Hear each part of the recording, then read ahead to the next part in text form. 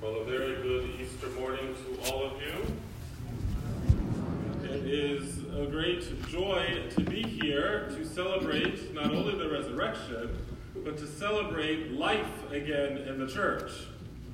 Last year, it was, as I've been speaking out since Holy Thursday, last year it was me, the deacon, and Kevin all by ourselves.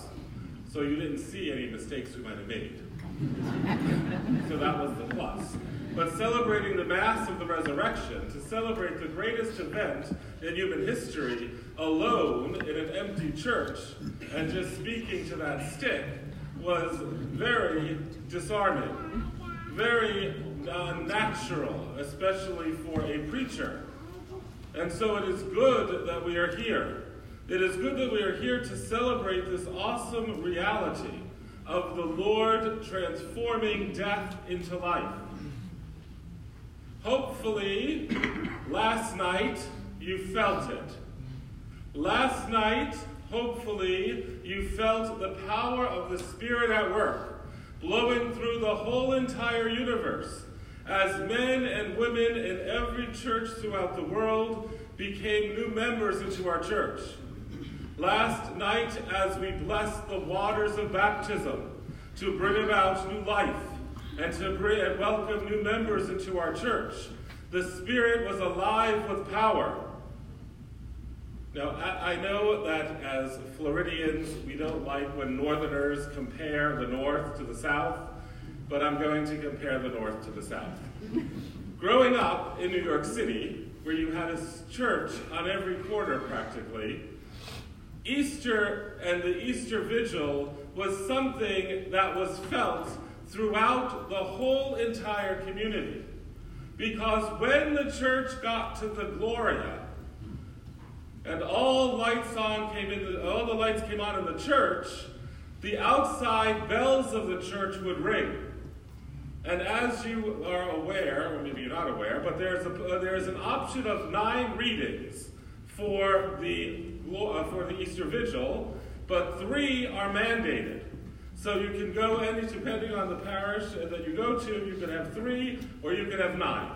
So obviously, some are shorter, some are longer. And so the beauty of the Easter Vigil is that as you were outside, as you were at home, as you were busy doing whatever you were doing that night before Easter day, you would hear the bells start to ring.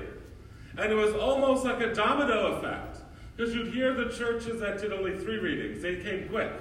And then as soon as they stopped, another would start, so that the whole entire neighborhood was echoing with the bells celebrating the glory of the resurrection.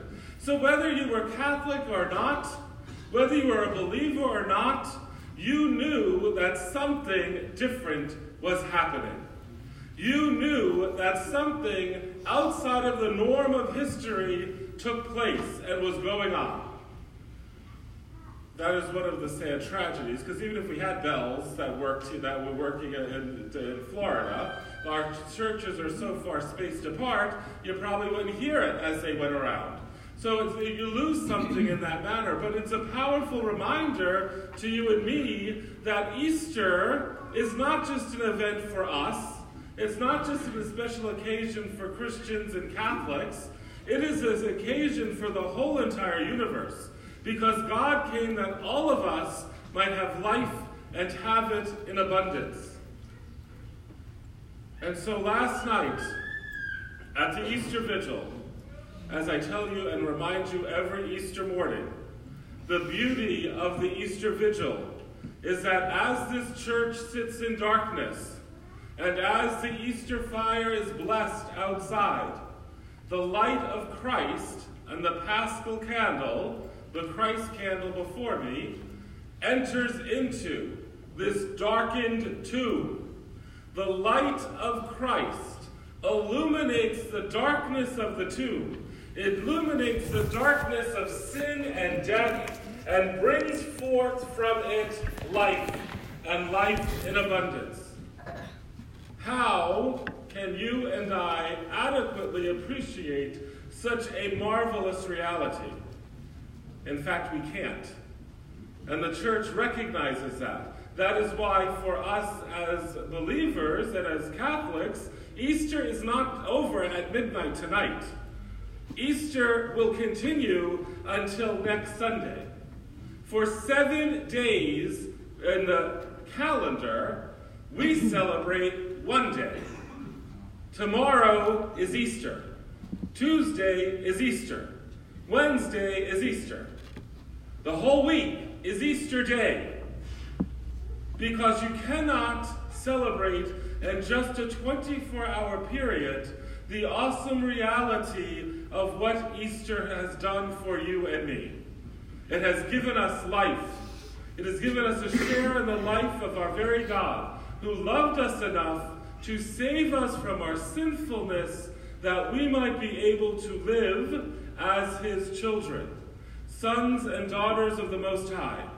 When you and I were plunged into the waters of baptism, whether we were infants or adults when that took place in our life. And that is why on this Easter day we will renew our baptismal promises. And then we will be sprinkled with the waters from this font to remind us of the transformation which has taken place in you and me through baptism that finds its strength in the passion, the death, and the resurrection of Jesus Christ. This is the day the Lord has made. Let us rejoice and be glad in it.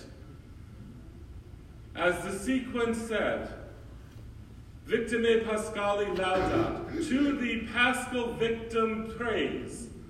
The Paschal victim, what is the Paschal victim? The Paschal victim, the Paschal is the lamb of the Passover, the lamb that Israel used every year to remind them that God saved them from slavery and from Egypt into living in the freedom of the promised land.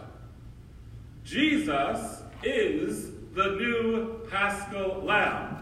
He is the new Paschal victim because he is the firstborn, sinless Son of God who dies for us that we might pass over death into life. Which is why on the Passover, Jesus celebrated his Last Supper. Which is why at the Passover, he gave to us the Holy Eucharist. Which is why when we gather at this altar, every Sunday after Sunday, or even every day for some of us, we remind ourselves of that last event of Christ, that last meal, that Passover.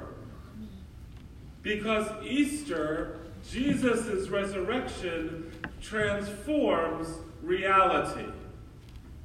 So you and I, my brothers and sisters, as believers in the Lord Jesus, must not look at this world in the same way that non-believers look at it. This, brothers and sisters, this reality of the resurrection, this belief in the power that comes to us through our baptism, strengthened in confirmation, renewed each time we receive the Holy Eucharist, this is what we are to use as our lens to look at the world in which we live. The world is doom and gloom. The world is full of negativity in our current reality. But you and I, my brothers and sisters, have resurrected from the world. We have resurrected from that life of sin to live in the glory of God. You and I, thanks be to God, have resurrected from this pandemic. It is time to move on. It is time to live in the light and the life of Christ. For too long we have allowed the world to dictate to us how you and I, as believers, are to live. To isolate ourselves and to place ourselves outside of the community of faith is a tragedy. That is why it is so awesome to have a church full of people this morning. And this is the largest crowd we've had since we opened up the churches. And so it is a wonderful and beautiful thing. That doesn't mean we are not prudent. It doesn't mean that we are not careful of what we're doing. But it also means that we believe in the power of the resurrection in our own life. We recognize that death, no matter how it comes to us, is not the end. But in Christ and in his resurrection, death transforms life into a new way of living. And so the world says when you're dead, you're over. It's gone. You're done. But we know as believers that's not true. We as believers in Florida even should know even more so that's not true. Because most of us here have changed our address. We moved from the north to the south. And so in death, what do? We move once again. We move, this time without luggage. Isn't that wonderful? You don't have to pack. Nothing to worry about. You just got to take yourself. And you move from this world to the kingdom of God in its fulfillment. You and I live in the kingdom of God here and now. You and I live in a glimmer of it. And we have to see it with the eyes of faith. And the eyes of faith, sadly, are not always as strong as they can be. And we do not always see visibly the kingdom of God that is in our midst. Heaven is not the kingdom of God to come. Heaven is the fulfillment of that kingdom. Heaven is that place where we get to go, where we don't need to see the eyes of faith anymore, because we experience it in its reality. This, my brothers and sisters, is the good news. This is what we celebrate on this Easter. And for these past 40 days of Lent, we entered into prayer, fasting, almsgiving.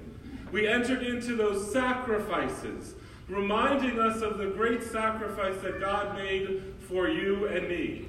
The sacrifice of giving his very life so that we might live forever with him, the angels, and the saints. And so this day, we don't just celebrate the resurrection of the Lord, but we celebrate our own personal resurrections. Our own personal resurrections from living in that darkness of sin and doubt to live in the reality of new life in Christ, that new creation which he made into each of us through our baptism. And so, my brothers and sisters, we rejoice and we are glad, because this truly is the day the Lord has made. We rejoice and we are glad. The Lord is risen from the tomb. Alleluia, alleluia. He is truly risen. Alleluia, alleluia.